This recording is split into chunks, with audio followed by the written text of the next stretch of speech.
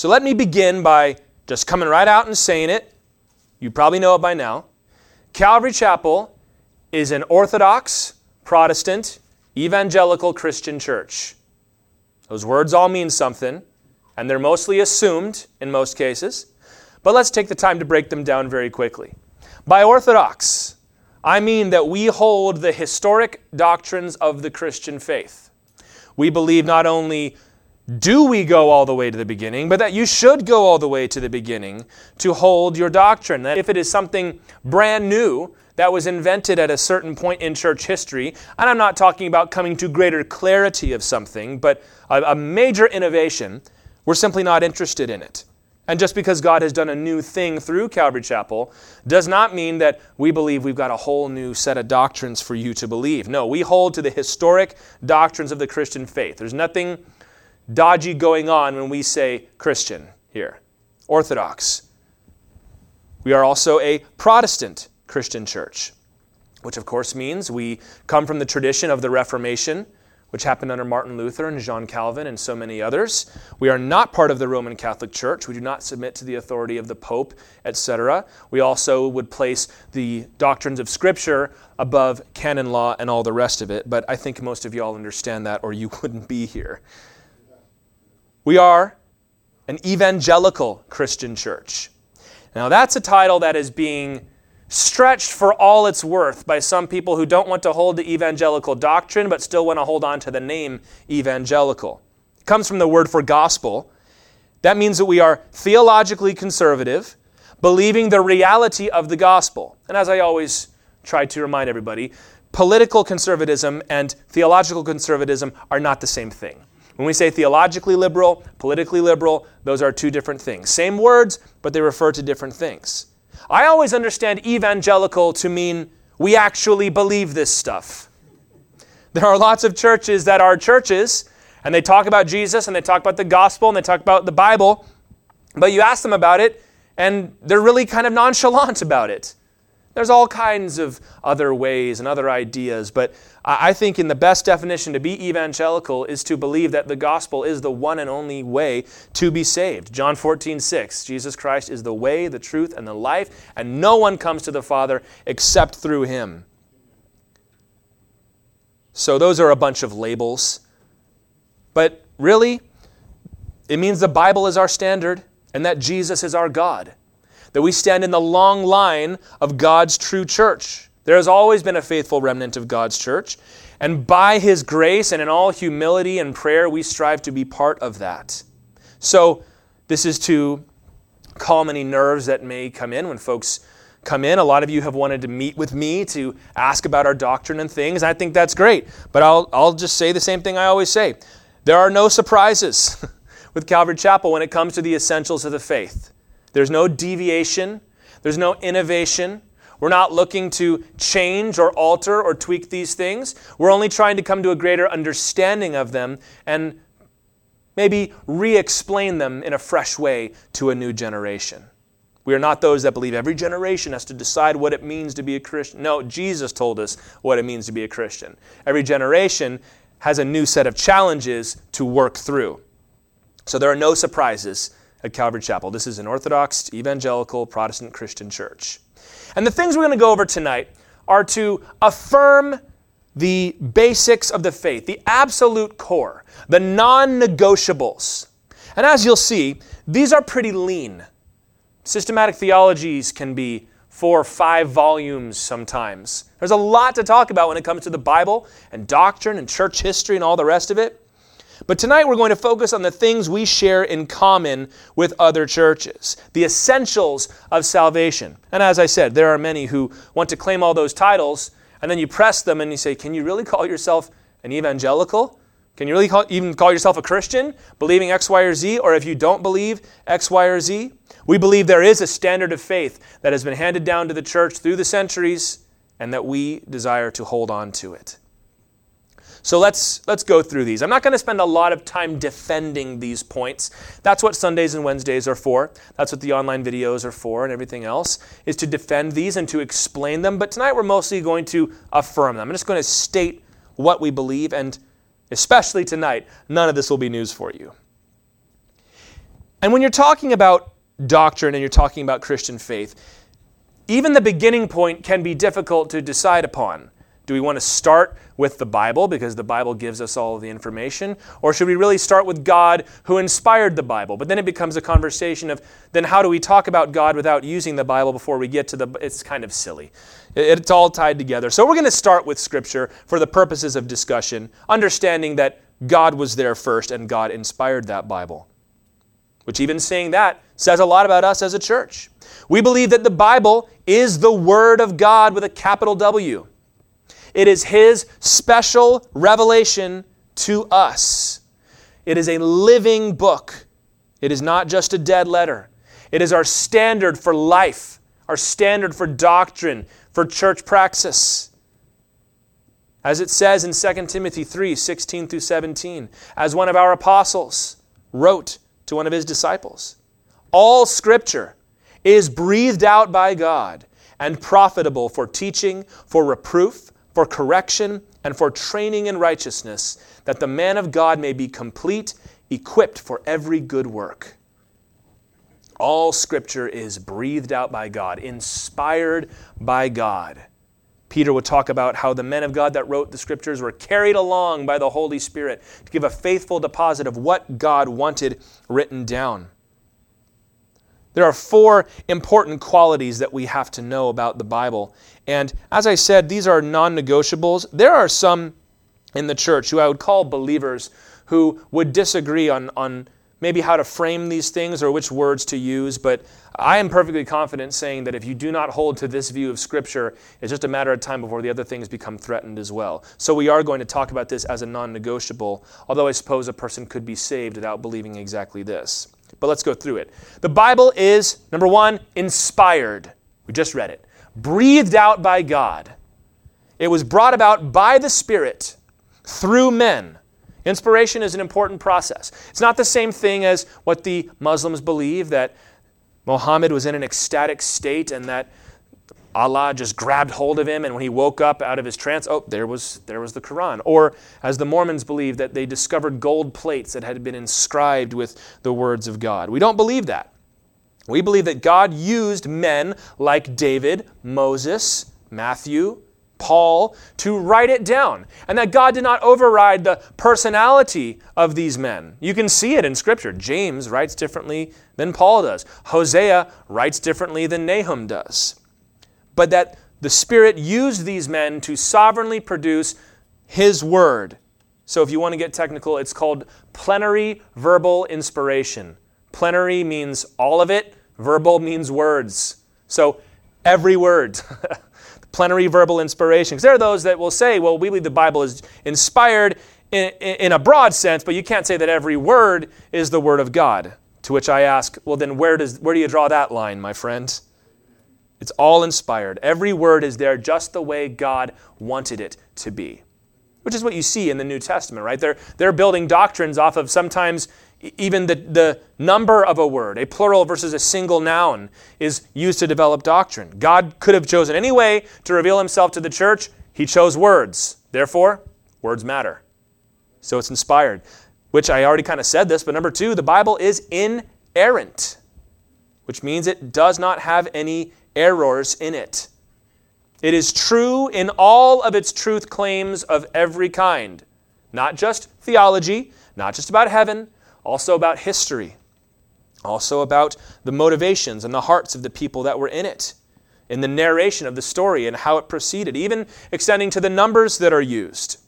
Now, there's a long list of important qualifications that I could get into another time, but we should say that inerrancy applies to what we call the autographs, meaning when Paul had the paper in his hand and the ink was drying, that's what's called the autograph. And then copies were made, and if there is any deviation between one copy and the other, whichever one matches up to what we call the autograph, the original, is correct. And there's a long process that we go through that I've talked about before in order to get that. You can trust your Bible, but it's important for a sense of theology. The Bible is inerrant, properly understood, properly interpreted. The Bible is correct in every claim that it makes. And number 3, the Bible is infallible. What's the difference? Inerrant means every word is truthful. Infallible means every word is reliable. Everything the Bible teaches us morally and spiritually can be relied upon. It is never going to lead you astray. When it says Jesus is the only way to heaven, that's true.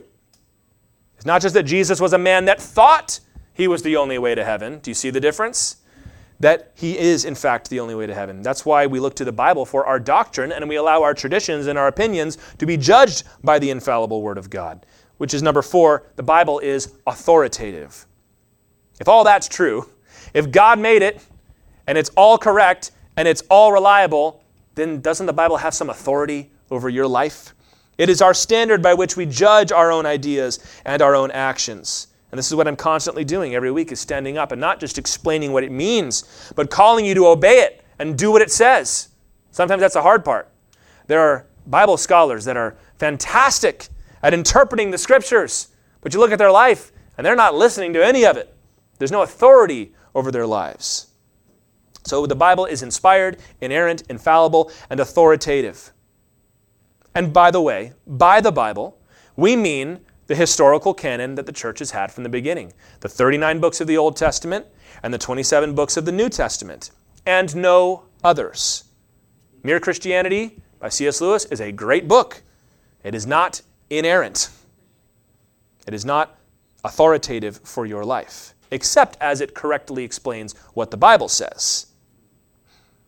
So, this is important. We do not believe that the Bible contains God's revelation.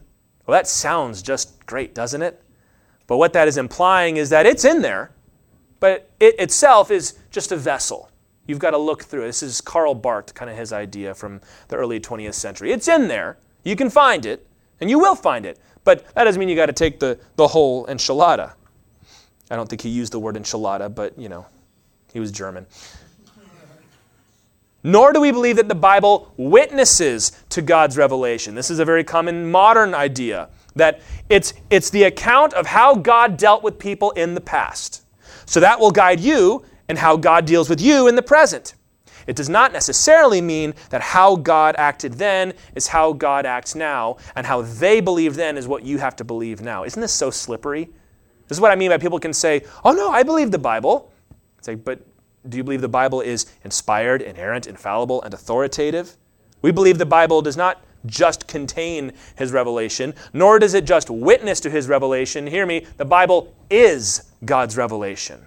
It is the revelation of God from heaven, and therefore it is of incalculable value. Well, I don't think God is limited by His word. Well, nobody's limited by their word, but it's His word. God is never going to contradict Himself. We believe that God still speaks to His people. That's kind of a huge theme of the Bible. Those idols don't say anything. I'm a speaking God. The New Testament tells us the Spirit dwells within us. But God's never going to go against His word because He's already said it. He's not going to come to you and say, I changed my mind. God doesn't do that. For that reason, we value church tradition. But we always test tradition by the word of God. That's what Jesus did, right? Jesus, when He went to the Pharisees and the Sadducees, He goes, these traditions are great, but they're not Scripture. Because you're teaching your own opinions as doctrines. And the church has fallen into that many times. So we believe that God has revealed Himself in the Bible. We believe we can know Him through the Bible. And so as a church, we devote most of our time to studying the Bible and interpreting the Bible and trying our best to obey the Bible. Amen? All right, number 2, let's talk about God for a minute. Another thing that might seem very basic, but we're talking about basics tonight.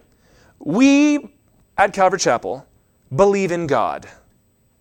Another thing that you would think would be universal across Christian churches, but that is simply not the case. We believe in God, not as an abstraction, that there is an uncaused cause out there, that there has to be something or this world just doesn't make sense. We believe He is the personal, all-powerful Spirit who created the universe and sustains the universe by His power. Now, the Bible does not take time to prove the existence of God. It assumes the existence of God. Genesis 1:1, in the beginning, God. It's not going to take the time to explain it to you. God was there first.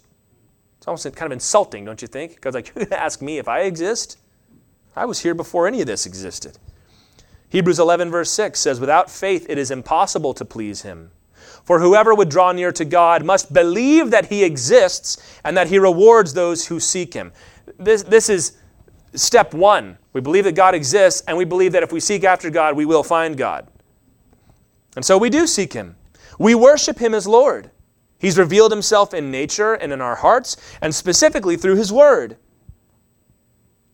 We've spent many long hours going through the attributes of God, but let's just run through a few of them. God is omnipotent. He has all power. There's nothing God cannot do. So we're not worshiping one of those petty little gods that you can climb the mountain and fight with your sword like you see in a video game or something like that. Or that we also believe that God is omniscient. He has all knowledge. You're not going to pull one over on God, as Jonah and others found out. He knows everything. Number 3, God is omnipresent. He is everywhere, as Jonah also found out. His Spirit fills the whole earth. And while God locates himself especially in heaven and at certain places throughout salvation history, he is not limited by space. And number 4, God is omnibenevolent, which means God is all good. He is perfectly loving, and he is perfectly just, which means he is also wrathful against sin, but forgiving of the one that comes to him in humility. There's no sin in him. Many people want to come and try to stick a finger in God's face and say, well, that was wrong. God cannot do wrong. God is. He told Moses in Exodus 3:14, I am who I am. I was here before all this. There was nothing else other than me. So that everything that exists came from me. So anything that is not like me is by definition evil.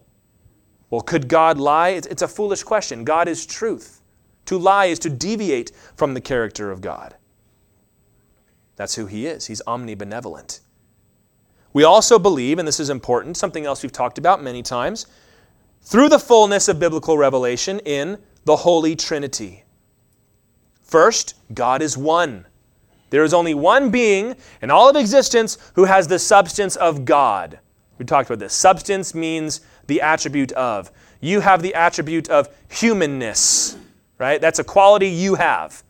If you have a goldfish, it has the quality of fishness, which is something you don't have. Monotheism means there is only one entity or being in all of existence who has the quality godness. Only one.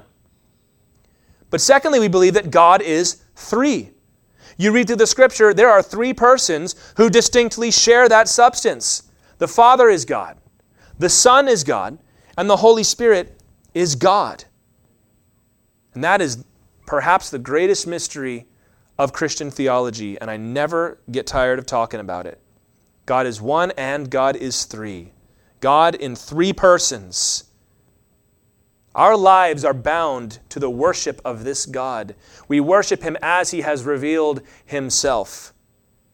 And it just makes me reassured to know that the God I worship is greater than me and is sometimes a little hard to understand. There are even some critters that you can study in a biology class that are hard to understand. And we want to think we can come to God and say, I got him all figured out. The Lord's like, no, you don't. I've told you everything I think you can handle, and it's all true, but there's so much more. And of course, moving on to our third major point here, the center of all Christian doctrine is the person of Jesus Christ. We believe at Calvary Chapel and across the Christian church that Jesus of Nazareth is the Son of God. He is the promised Messiah of the Old Testament, which is the word Christ, who died on the cross for the forgiveness of sins and then rose from the dead. That's really the center of the center, is it not? John 1, verses 1 and then verse 14. In the beginning was the Word, and the Word was with God, and the Word was God. There's the Trinity. And the Word became flesh and dwelt among us. And we have seen his glory, glory as of the only Son from the Father, full of grace and truth. The story of Jesus, which is the continuation and the building to a climax of the story of Israel, is the story that we hold to. Jesus was a person who lived. He's not just an idealized human that we made up. Jesus lived in around 30 AD was his life and ministry and his death. In a place called Judea, Israel, under Roman rule, during the reign of Emperor Tiberius. You can take a plane and fly there. It's not made up. The Bible bears witness faithfully to his life.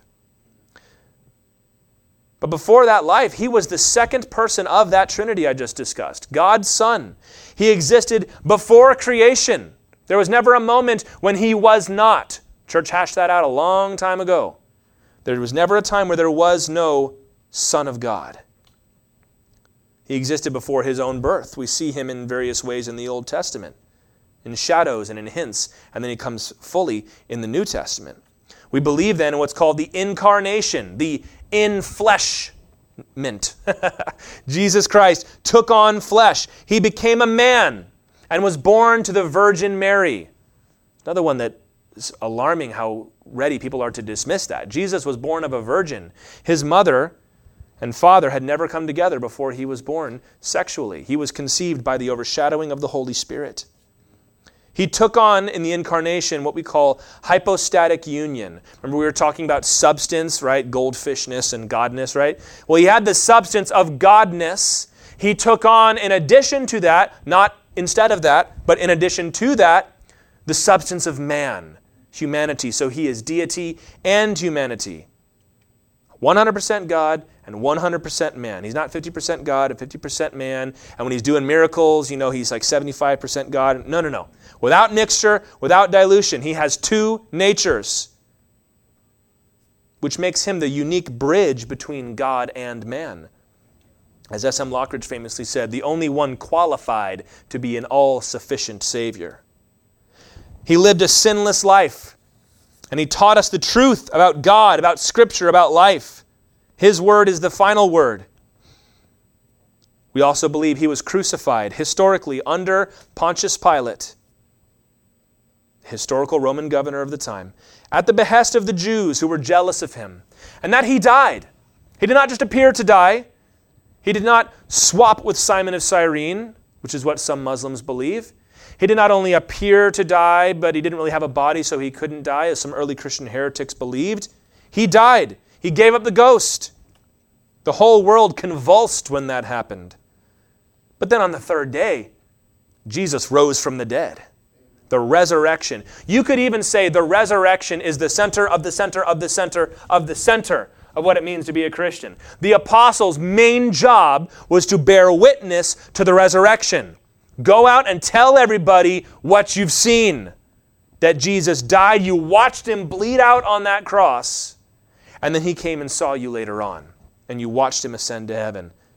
Paul says in 1 Corinthians 15, if Jesus Christ is not risen from the dead, what are we doing here? And I would say the same thing about any Christian church today. We are wasting our time if Jesus is not risen from the dead.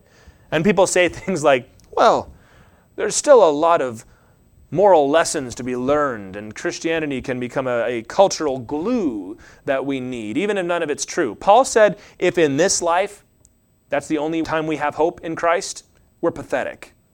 Because we get our heads chopped off. We get thrown to the wild beasts. How is that a nice way to live? If it's wrong, we're not interested. But it is right, and that's why we're here. He ascended to heaven, where right now he sits at the right hand of his Father, leading his church, interceding for his church, and someday he will come back to judge the living and the dead. That's Acts 17:30. Paul said, before Christ, God was patient. He was willing to put up with a lot of your nonsense. But Jesus Christ has died and risen, and now it's time to get it right because Judgment Day is coming. We believe there will be an actual judgment, and that Jesus Christ will be the judge. He will establish a kingdom on this earth, and we will spend forever and ever with him in a new heaven and a new earth that he will create. These truths that I just laid out about Jesus, this is the center of our faith. Without this, we have no faith. We just have tradition. And it might be nice, but it's not gospel. This is what it means to be a Christian, to believe that about Jesus. But we don't just have the Bible and God and a great story about a man named Jesus. What did Jesus actually accomplish on that cross? This is going to be our last major section here, just a few minutes to go through this. What did all that mean? We don't believe, as many do, that you can put whatever meaning you want on it. What was God doing through this story? Well, to do that, we've got to talk a little bit about what we believe about humanity. We believe that every person, man and woman, is made in the image of God. You have an eternal, immortal soul. You are more than your body. But every person is also a sinner. You were born into sin, and you have committed sin. So in that sense, you are a victim of the corruption of the world, but you're also a perpetrator of the corruption of the world. Now, because God, as we said, is omnibenevolent, He is just, He must judge sin with death forever in hell. He warned us from day one, if you sin, you will die. And the prophets repeated that. The New Testament repeats that. That is our destiny. Eternal punishment in hell. But God loved us so much. He sent His Son Jesus, as I just said, to die as a sacrifice on the cross. Why do you think God took all this time to set up this giant sacrificial system that would last for hundreds of years? Because He wanted to drill into His people, I will accept a perfect sacrifice. But what kind of sacrifice could be perfect enough to pay for your sins? How about the God-man, Jesus Christ? He took our penalty upon Himself. He didn't deserve it. He never sinned. It was a willing sacrifice. And when He rose again, it signaled to the whole world, it worked. God has accepted that sacrifice. That's the real basic meaning of the resurrection, isn't it? How do we know that any of this meant anything? Well, He came back to life. Jesus has done everything necessary to now offer you forgiveness for your sins if you will receive it. That's called grace. That God has given us salvation when we could not earn it ourselves. We don't have to go climb the mountain. We don't have to say the prayer this many times. It's God that saves us. That's kind of the whole point, right? You couldn't save yourself. And that salvation is received. How do you get in? How do I get there? Tell me what I got to do. Through faith. By believing in Jesus. And not just saying, yeah, that was probably true. No. Believing it with all your heart. Believing it so much that it causes you to completely turn your life around. The Bible calls it repentance. Changing the way you think. Changing directions in the way you walk. All those words that mean repentance in the Bible. Saying, I'm not going to live this way anymore. I'm going to follow Jesus. I'm going to let His sacrifice count for me. When I stand before God, I'm not going to have anything to show Him except Jesus Christ is my sacrifice. Ephesians 2, verses 8 and 9 says, For by grace you have been saved through faith. And this is not your own doing. It is the gift of God, not a result of works, so that no one may boast. When you believe on Jesus Christ, you are saved. You are being saved day by day as the Lord's Holy Spirit slowly conforms you to the image of Christ. And that someday you will be finally saved when after death you're not going to face hell. You're going to face eternal heaven with Christ Jesus. The Bible says to be absent from the body is to be present with the Lord. That's glorious. That's the gospel, which means good news. Salvation, which is forgiveness of sins, offered by grace and accepted through faith. That's the gospel. That's what we believe. We believe the Bible. It's God's Word. We believe the God of the Bible in all His holiness and in all His Trinity. We believe in His Son, Jesus Christ, incarnate, made flesh and died on the cross and risen from the dead, coming back to judge. And we believe that salvation is by grace through faith. Those are the essentials. Apart from these, you cannot really call yourself a Christian. Now, there are those that inexplicably, to my mind, believe in God, believe that Jesus is who He said He is, and believe in the gospel, but have a lot of problems with the Bible. I don't quite know how you get there, but I think that you need to include that in the essentials, because if you don't have that, if you don't have that record of faith, how can you know for sure? But I mean, even still, all that, those four things, that's pretty lean, isn't it? There's not a lot of fat on that steak. We'd say, this is what it means to be a Christian. And you're probably thinking, what about this? What about that? What about this doctrine? What about that thing? Well, the Lord has given us a pretty narrow list of what it takes to be saved. Anything beyond that, really, is a matter of disagreement, not heresy. To not believe that Jesus Christ is the only Son of God, that's heresy, right? To believe there's more than one God is heresy. That is not to say that other things do not matter. We're going to talk about some of them next time, and some of them are very important. Like I said, I think the doctrine of Scripture is so important as to be pushing right up against the edge of essential. And there are other things that we have respectful disagreements over coffee as Christians, as brothers in Christ. But with all these things that I just laid out, Calvary Chapel stands with the rest of the historic church on these things, which is an exciting prospect to me. That you stand in the long line of men and women who have carried the torch of salvation for 2,000 years. I love reading the writings of the church fathers and the theologians, and as they're called, the doctors of the church from hundreds, thousands of years ago. And you're like, this could have been said today. This guy knows Christ. You know, you can just tell. Like, this guy knew Jesus. This woman knew Christ. And all throughout history, there's been that faithful witness. And so we have committed ourselves to the mission of spreading that good news because, as I said, we actually believe this stuff. It's not just a good story to inspire you to do better. It's real. The Bible calls this our deposit that we must keep. We sing that song, "The Son of God goes forth to war," and it's got that refrain, "Who follows in their train?" We sing about Jesus. We sing about the martyrs. We sing about the apostles.